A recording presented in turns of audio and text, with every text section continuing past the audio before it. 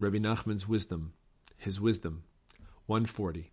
The Rebbe's lesson on the verse, and they did not listen to Moses because of their constricted spirit and the cruel bondage, Exodus 6:9, appears in Likutei Moharan 2:86.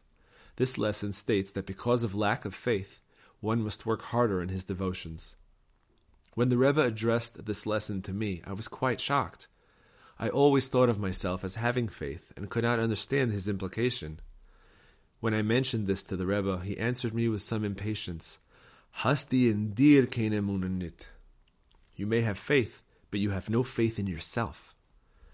The Rebbe told me this. It is written, who has despised the day of small things? Zechariah 4:10. The Talmud comments on this verse, why are the tables of the tzaddikim despised in the world to come? Because of their own smallness. Sota 48b. That is, because they do not believe in themselves.